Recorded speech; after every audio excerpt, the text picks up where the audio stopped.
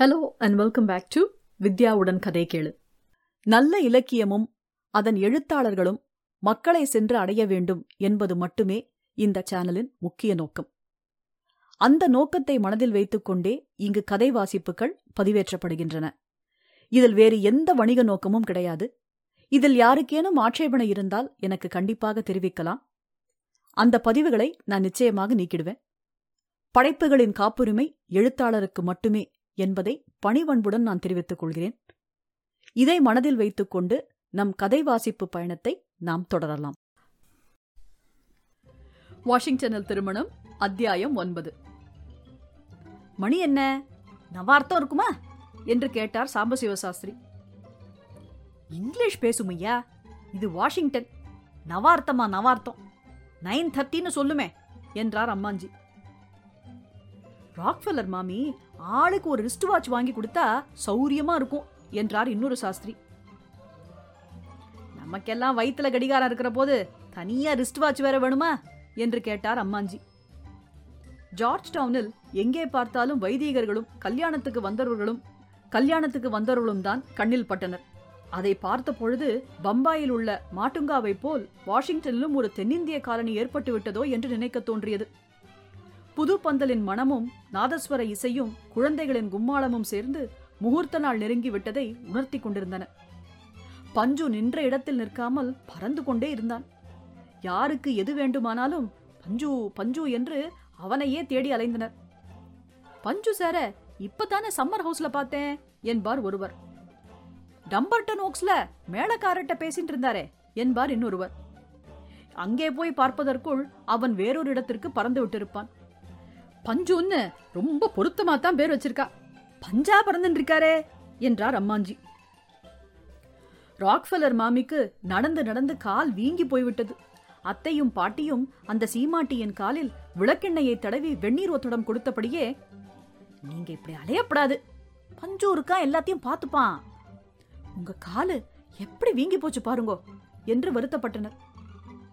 இப்ப நீங்க என்ன செய்றீங்க என்று கேட்டாள் மிஸ்ஸஸ் ராக். எங்களுக்கு தெரிஞ்ச கை வைத்தியத்தை செஞ்சுட்டு இருக்கோம் என்றாள் அத்தை. கால் வீங்கி இருக்கிறப்போ கை வைத்தியம் செஞ்சா எப்படி, கால் வைத்தியமா செய்யுங்க என்றாள் மிஸ்ஸஸ் ராக். அப்போதுதான் அந்த பக்கமாக வந்தான் பஞ்சு. பஞ்ச், நாளைக்கு ருவாஸ் எத்தனை மணிக்கு வராங்க என்று கேட்டாள் மிஸ்ஸஸ் ராக்.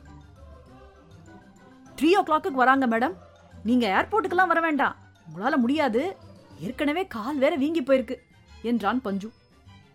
நோ நோ, அதெல்லாம் முடியாது, நான் வரத்தான் போறேன், மகாராஜாஸ் வரப்போ ஏர்போர்ட்டுக்கு போய் ரிசீவ் பண்றதுதான் மரியாதை, இதுக்கு தானே என் ஹஸ்பண்ட் கூட 2 நாள் முன்னாடியே வந்திருக்காரு என்றாள் மிஸ்ஸஸ் ராக். சரி மேடம் என்று கூறிவிட்டு சென்றான் பஞ்சு. விமான கூடத்திலிருந்து ஜார்ஜ் டவுன் போய் சேருகிற வரை வழி எங்கும் அமெரிக்க மக்கள் பெரும் கூட்டமாக கூடி நரிக்குறவர்களின் வருகையை ஆவலுடன் எதிர்பார்த்து கொண்டிருந்தனர். நாரிக் ருவாஸ், ஜான் வாஸ், ஷமுந்தி ஷந்தை, முகுழட் என்று 4 ஐட்டங்களையும் காண்பதற்காக பல்லாயிரக்கணக்கான பேர் வெளியூர்களிலிருந்தெல்லாம் வந்திருந்தார்கள். நரிக்குறவர்களை கண்டால் நாய்கள் குறைக்கும் என்ற செய்திதான் அவ்வளவு பேருடைய ஆவலுக்கும் பரபரப்புக்கும் காரணம். தங்களுடைய உயர்ந்த ஜாதி நாய்களுடன் விமான கூடத்தில் 2 மணியிலிருந்தே காத்திருந்தனர். சரியாக 3 மணிக்கு விமானங்கள் ஒவ்வொன்றாக கீழிறங்கி வந்தன. அவற்றிலிருந்து இறங்கி வந்த பேமன் மகாராஜாக்களுக்கு மாலை போட்டு வரவேற்றான் பஞ்சு. நரிக்குறவர்களை கண்ட மிஸ்ஸஸ் ராக்ஃபெல்லர், பேமன் மகாராஜாஸ் ஏன் இப்படி இருக்காங்க, நல்லாவே ட்ரெஸ் பண்ணிக்கலையே என்று கேட்டாள். அவங்க அப்படிதான் மேடம், ரொம்ப சிம்பிளா தான் ட்ரெஸ் செஞ்சுக்குவாங்க, ரொம்ப சிக்கனமா இருக்கிறதுனால தான் அவங்க மகாராஜாவா இருக்காங்க என்று பதில் கூறினான் பஞ்சு. இதற்குள் நாய்களுடன் வந்திருந்த பிரமுகர்கள் முன்னால் நெருங்கி வந்து தங்கள் நாய்களுக்கு நரிக்குறவர்களை தரிசனம் செய்து வைத்தார்கள். அந்த உயர்ந்த ஜாதி நாய்கள் நரிக்குறவர்களை கண்டு குறைக்கவே இல்லை. அவை வாயை மூடிக்கொண்டு மௌனமாக இருந்துவிடவே அத்தனை பேரும் மிகுந்த ஏமாற்றமடைந்தனர். மிஸ்ஸஸ் ராக்ஃபெல்லரின் முகத்தில் ஈயாடவில்லை. அந்த சீமாட்டியின் முகத்தில் விழிப்பதற்கே பஞ்சு வெக்கப்பட்டான். டோன்ட் வரி பஞ்ச், ஒருவேளை நாளைக்கு குறைச்சாலும் கொலைக்கலாம் என்றாள் மிஸ்ஸஸ் ராக். இந்த ஊர் டாக்ஸுங்க என் மூஞ்சில கரிய பூசிடுத்து மேடம் என்று தலை குனிந்தான் பஞ்சு. நாய்கள் குரைக்காதது நரிக்குறவர்களுக்கே புதிய அனுபவமா இருந்தது. தங்களை கண்டு ஒரு நாய் கூட குரைக்கவில்லை என்பதை எண்ணிய போது அவர்களாலேயே அதை நம்ப முடியவில்லை. வாஷிங்டன்ல நம்மெல்லாம் நிம்மஷியா ஊசி விக்கலாம், ஒரு நாய் கூட குறைக்கல என்று அவர்களுக்குள் பேசிக்கொண்டனர். பஞ்சு நரிக்குரத்தி ஒருத்தியை அணுகி, பாட்டு ஒண்ணு பாடுமா, அப்பவாது இந்த நாய்கள்லாம் குறைக்கிறதான் பார்க்கலாம் என்றான். நரிக்குரத்தி தல்லாலே தல்லாலே தல்லாலே என்று வனஸ்பதி டப்பாவை தட்டி தாளம் போட்டபடி ஆடி பாடினாள். பிறகு டடடா டடடா என்று பாட்டு பாடி தட்டாமாலை வேறு சுற்றினாள். அப்புறம் ஹிந்தி டியூனில் லாரல்லப்பா என்று பாட்டை பாடினாள். அந்த நாய்கள் எதுக்குமே மசியவில்லை. மிஸ்ஸஸ் ராக்ஃபெல்லருக்கு நாய்கள் குறைக்கவில்லையே என்ற வருத்தம் ஒரு பக்கம் இருந்த போதிலும் பஞ்சு இந்த மகாராணிகளை எப்படி ஆட்டி வைக்கிறான் என்று மனதிற்குள் வியந்து கொண்டாள். Nari Gruvas in Washington. Dogs keep mum. Great disappointment to Mrs. Rockefeller. Mr. Punch is upset. என்று பத்திரிகைகளில் செய்தி வெளியாயிற்று. நரிக்குறவர்களை ஒரு வழியாக ஜார்ஜ் டவுனில் கொண்டு போய் சேர்த்தான் பஞ்சு. உள்ளம் சோர்ந்து போயிருந்த அவன் களைப்பு தீர சற்று நேரம் ஓய்வு பெற எண்ணி தன் அறையில் போய் உட்கார்ந்ததுதான் தாமதம். டெலிபோன் மணி அடித்தது. மெட்ராஸிலிருந்து பாப்ஜி பேசினான். என்ன பஞ்சு, நரிக்குறவாள்லாம் வந்து சேர்ந்துட்டாளா என்று கேட்டான் பாப்ஜி. வந்துட்டாங்கடா, ஆனா நான் இங்க தான் குறைக்கவே இல்லை. மிஸ்ஸஸ் ராக்ஃபெல்லர் முகத்துல விழிக்கவே எனக்கு வெக்கமாயிடுது. நான் இங்க குறைக்க போற தமாஷை பத்தி அவர்களுடைய சிநேகிதர்கள் உறவினர்கள் அவள்கிட்டெல்லாம் சொல்லி சொல்லி பெருமடிச்சுட்டு இருந்தா. பாவம், அவர்களுக்கெல்லாம் பெரிய ஏமாத்தம். என்னை பத்தி பேப்பர்ல வேற போட்டுட்டா என்று அழமாட்டா குறையாக சொன்னான் பஞ்சு. ஒரு நாய் கூடவா குலைக்கல என்று வியப்புடன் கேட்டான் பாப்ஜி. சாதாரணமா குறைக்கிற நாய் கூட நரிக்குறவாளை கண்டதும் வாயடிச்சு போயிடுத்துடா என்று வருத்தத்துடன் கூறினான் பஞ்சு. கவலைப்படாத, இங்கேந்து நாளைக்கே 100 நாய்களை பிடிச்சு பிளேன்ல அனுப்பி வைக்கிறேன் என்று உறுதி கூறினான் பாப்ஜி. சேர்ந்தாப்புல 100 நாய்களுக்கு நீ என்னடா பண்ணுவ என்று கேட்டான் பஞ்சு. நாய்களுக்கா இங்க பஞ்சம்? கார்பரேஷனுக்கு போன் செஞ்சு லைசன்ஸ் இல்லாத நாய்களை பிடிச்சு கொடுக்க சொன்னா கொடுக்கறா. பணத்தை வீசினா எல்லாம் நடக்கும். ஆமா, நாய் விக்கிற காசு குறைக்குமான்ன என்றான் பாப்ஜி. நாய்ங்க குறைக்காத போது என்றான் பஞ்சு. கவலைப்படாத, கண்டிப்பா நாளைக்கு அனுப்பி வைக்கிறேன். இந்தியாலேருந்து நாளைக்கு 100 நாய்ங்க வரப்போறதா பிரஸ்காரல்ட்ட சொல்லிடும் என்றான் பாப்ஜி. அவ்வளவுதான். பஞ்சு குதூகலம் தாங்காமல் திருமதி ராக்ஃபெல்லரிடம் ஓடி சென்று, மேடம், நாளைக்கு 100 நாய்ங்க மெட்ராஸ்லேருந்து வருது என்றான். அப்படியா? வெரி வெரி ஹாப்பி, ரொம்ப சந்தோஷம். ஜான் வாஸ் போகிற போது அந்த ரூட்ல அதுங்களை யாராவது பிடிச்சுக்கிட்டு நிக்கிறதுக்கு ஏற்பாடு செஞ்சிரு. நாய்களுக்கெல்லாம் என்ன ஆகாரம் போட போற என்று கேட்டாள் மிஸ்ஸஸ் ராக். டாக் பிஸ்கெட் தாங்க, வேற என்ன? உங்க ஊர் டாக்ஸுக்கெல்லாம் வாய்ஸ் எப்படி இருக்கும் என்று கேட்டாள் மிஸ்ஸஸ் ராக். ரொம்ப பிரமாதமா இருக்கும் மேடம், ஆனா கொஞ்சம் நாய்ஸா இருக்கும், அவ்வளவுதான் என்றான் பஞ்சு. ஜார்ஜ் டவுனுக்கும் வாஷிங்டன் கேபிட்டலுக்கும் இடையே அழகுமிக்க பென்சில்வேனியா அவென்யூ செல்கிறது. ஜார்ஜ் டவுனிலிருந்து அந்த அவென்யூ வழியாக சென்றால் கான்ஸ்டிடியூஷன் அவென்யூ என்னும் கம்பீரமான ராஜபாட்டையை சந்திக்கலாம். கிழக்கு மேற்காக செல்லும் அந்த அவென்யூவில் திரும்பி மேற்பக்கம் நடந்தால் லிங்கன் மெமோரியலை அடையலாம். அந்த ரூட்டில் தான் ஜான்வாச ஊர்வலத்தை நடத்துவதற்கு திருமதி ராக்ஃபெல்லர் ஏற்பாடு செய்திருந்தார். ஜான்வாசத்தை காண்பதற்காக பல பேர் முன்கூட்டியே அந்த ரூட்டில் உள்ள கட்டிடங்களில் இடம் பிடித்து வைத்துக் கொண்டிருந்தார்கள். ஜான்வாச ஊர்வலம் இரவு 9 மணிக்கு புறப்படுவதென தீர்மானிக்கப்பட்டது. சம்பிரதாயப்படி ஒரு கோயிலுக்கு போகாம ஜான்வாசம் புறப்படக்கூடாது என்றொரு பிரச்சனையை கிளப்பினார் பிள்ளைக்கு மாமா. ராக்ஃபெல்லர் பிரபுவை தனக்கு அறிமுகப்படுத்தி வைக்கவில்லை என்று அவருக்கு காலையிலிருந்தே கோபம். அந்த கோபத்தை மனதில் வைத்துக்கொண்டு அவர் சண்டைக்கு ஆயத்தமாய் கொண்டிருந்தார். இவ்வளவு லேட்டா இந்த பிரச்சனையை கிளப்பினா எப்படி என்று காரமாகவே கேட்டான் பஞ்சு. எனக்கு அதெல்லாம் தெரியாது, கோயிலுக்கு போகாம ஜான்வாசம் நடக்கக்கூடாது, அவ்வளவுதான் என்று கூறிவிட்டு போய்விட்டார் மாமா. உடனே பஞ்சு அம்மாஞ்சியை அழைத்து ஆலோசித்தான். இது என்ன பிரமாதம்? பாப்ஜிக்கு போன் போட்டு இன்னைக்கே ஒரு பிள்ளையாரையும் கொத்தனாரையும் அனுப்பி வைக்க சொல்லுங்க. டம்பாட்டன் ஓக்ஸுக்கு வடக்கு பக்கத்துல லவ்வர்ஸ் லேன்னு ஒரு சந்து இருக்கு, அந்த லேன்ல சின்னதா ஒரு கோயிலை கட்டி முடிச்சுட்டா ஆச்சு என்றார் அம்மாஞ்சி.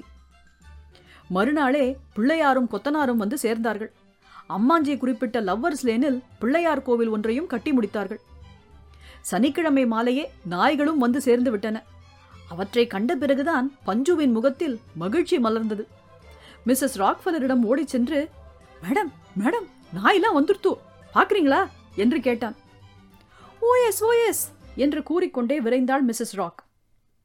நரிக்குறவர்களை கண்ட நாய்கள் சக்கை போடாக குறைத்துக் கொண்டிருப்பதை கண்ட Mrs Rock, punch, only now I am so happy என்றாள். ஞாயிற்றுக்கிழமை இரவு 7:30 மணிக்கே முதல் பந்தி போட தொடங்கிவிட்டார்கள். ராக்ஃபெல்லரின் குடும்பத்தினர், உறவினர், நண்பர்கள் இவர்களுக்கு மட்டும் ஒரு தனி மாளிகையில் விருந்துக்கு ஏற்பாடு செய்யப்பட்டிருந்தது. Catherine husband Harry Hobbs, south Indians மாதிரியே நாமும் வேஷ்டி கட்டிக்கிட்டு மனையில உட்கார்ந்து சாப்பிடணும் என்று யோசனை கூறினார்.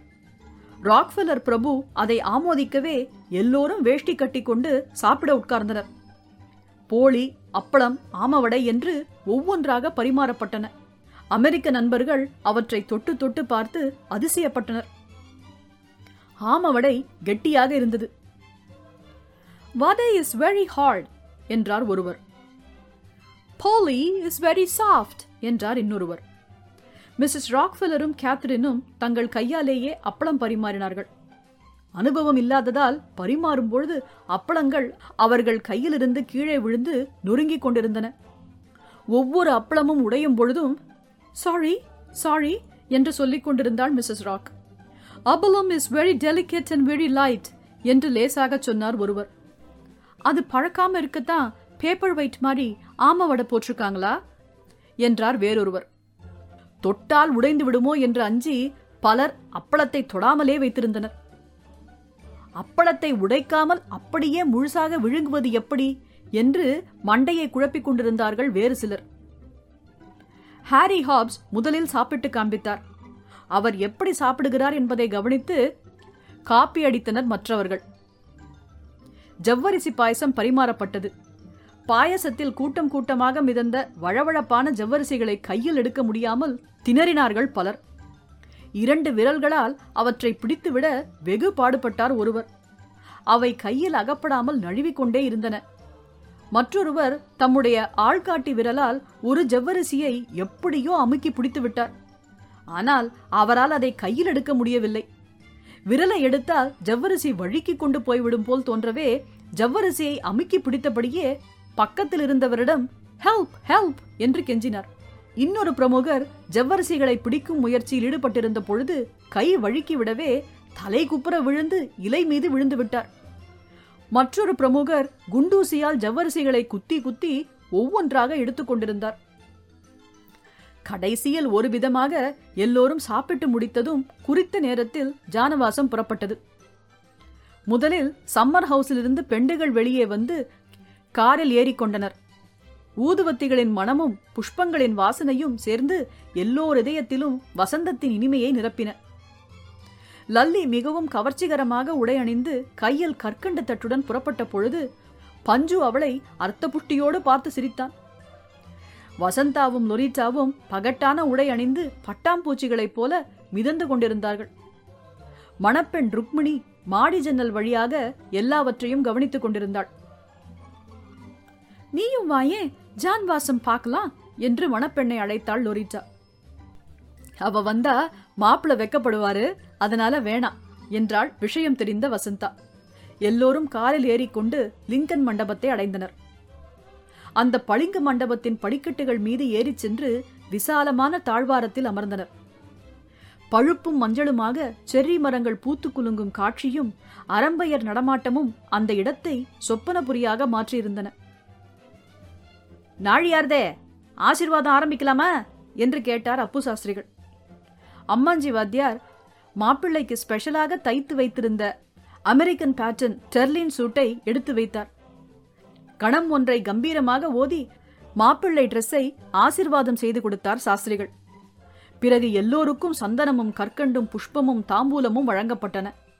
வேஷ்டி அங்கவஸ்திரத்துடன் காட்சியளித்த அமெரிக்க பிரமுகர்கள் லிக்விட் சாண்டலை பூசிக்கொண்டு ஒருவரை ஒருவர் தமாஷ் செய்து கொண்டிருந்தனர். மாப்பிள்ளை ராஜகோபாலன் புதிய டிரெஸ்ஸை அணிந்து கொண்டதும் எல்லோருக்கும் நமஸ்காரம் செய்து முடித்தான். சரி சரி, நேரமாச்சு, புறப்படுங்கோ என்று அவசரப்படுத்தினான் பஞ்சு. ஜான்வாசம் புறப்பட்டது. நாதஸ்வரக்காரர்களும் பேண்ட் வாத்தியக்காரர்களும் எல்லோருக்கும் முன்னால் சென்றனர். அவர்களுக்கு பக்கத்தில் நரிக்குறவர்கள் தலையில் கேஸ் லைட்டுகளை தூக்கி வைத்துக் கொண்டு நகர்ந்தனர். காருக்கு முன்னால் புருஷர்கள் கூட்டம் சென்றது. அவர்களில் சிலர் கையில் பன்னீர் செம்புடன் கம்பீரமாக நடந்தனர். எல்லோருக்கும் நடுநாயகமாக அலங்காரம் செய்யப்பட்ட காரில் அமர்ந்திருந்தார் மாப்பிள்ளை. குழந்தைகள் கூட்டம் மாப்பிள்ளையை சுற்றிலும் உட்கார்ந்திருந்தது. வெங்கட்டு தன் நண்பனிடம், அதோ கார் பக்கத்தில் நிற்கிறாரே, அவர் தாண்டா ராக்ஃபெல்லர் மாமா, போட்டோ எடுக்கிறாரே, அவர்தான் மாப்பிள்ள தோழன் என்று சுட்டி காட்டிக் கொண்டிருந்தார். நாதஸ்வரக்காரர்கள் நாட்டையில் ஆலாபனை செய்ய கூட்டத்தினர் ஆங்காங்கே நின்று நின்று நகர்ந்து கொண்டிருந்தார்கள். பேண்ட் வாத்திய கோஷ்டியினர் சண்முகப்பிரியாவில் இழைத்தபடியே அவர்களை முந்தி சென்று கொண்டிருந்தனர். பஞ்சு அவ்வப்போது முன்னால் சென்று வாத்தியக்காரர்களை நகர்த்தி கொண்டிருந்தான். அழகும் ஆடம்பரமும் மிக்க கான்ஸ்டிடியூஷன் அவென்யூவிலும் பென்சில்வேனியா அவென்யூவிலும் கூடியிருந்த கூட்டத்தை சொல்லி முடியாது. நாரிகுருவாசை கண்டதும் நாய்கள் பிரமாதமாக குறைக்க தொடங்கின. அதை கண்டபொழுது அமெரிக்க மக்கள் அடைந்த ஆனந்தத்துக்கு அளவே இல்லை. ஊர்வல காட்சிகளையும் நாய்கள் குறைப்பதையும் டெலிவிஷனில் எடுத்துக்கொண்டார்கள். வான வேடிக்கை அமர்க்களங்களுடன் ஜாம் ஜாம் என்று புறப்பட்ட ஜானவாச ஊர்வலம் ஜார்ஜ் டவுனில் போய் முடிவதற்கு மணி 12 ஆகிவிட்டது. கடைசியில் லவர்ஸ் லேன் பிள்ளையார் கோவிலுக்கு சென்று தேங்காய் உடைத்து தரிசனம் செய்து கொண்டு சம்மர் ஹவுஸை அடைந்தனர். பொழுது விடிந்தால் முகூர்த்தம். பஞ்சுவும் ராக்ஃபெல்லர் மாமியும் பந்தலில் உட்கார்ந்து மறுநாள் முகூர்த்தத்துக்கான ஏற்பாடுகளை பற்றி பேசிக் கொண்டிருந்த பொழுது அங்கே வந்த ஐயாசாமி ஐயர் பஞ்சுவை மெதுவாக அழைத்து அவன் காதோடு ஏதோ சொன்னார். பஞ்சுவின் முகம் மாறுவதைக் கண்ட மிஸ்ஸஸ் ராக்ஃபெல்லர், வாட் பஞ்ச் என்று விசாரித்தாள்.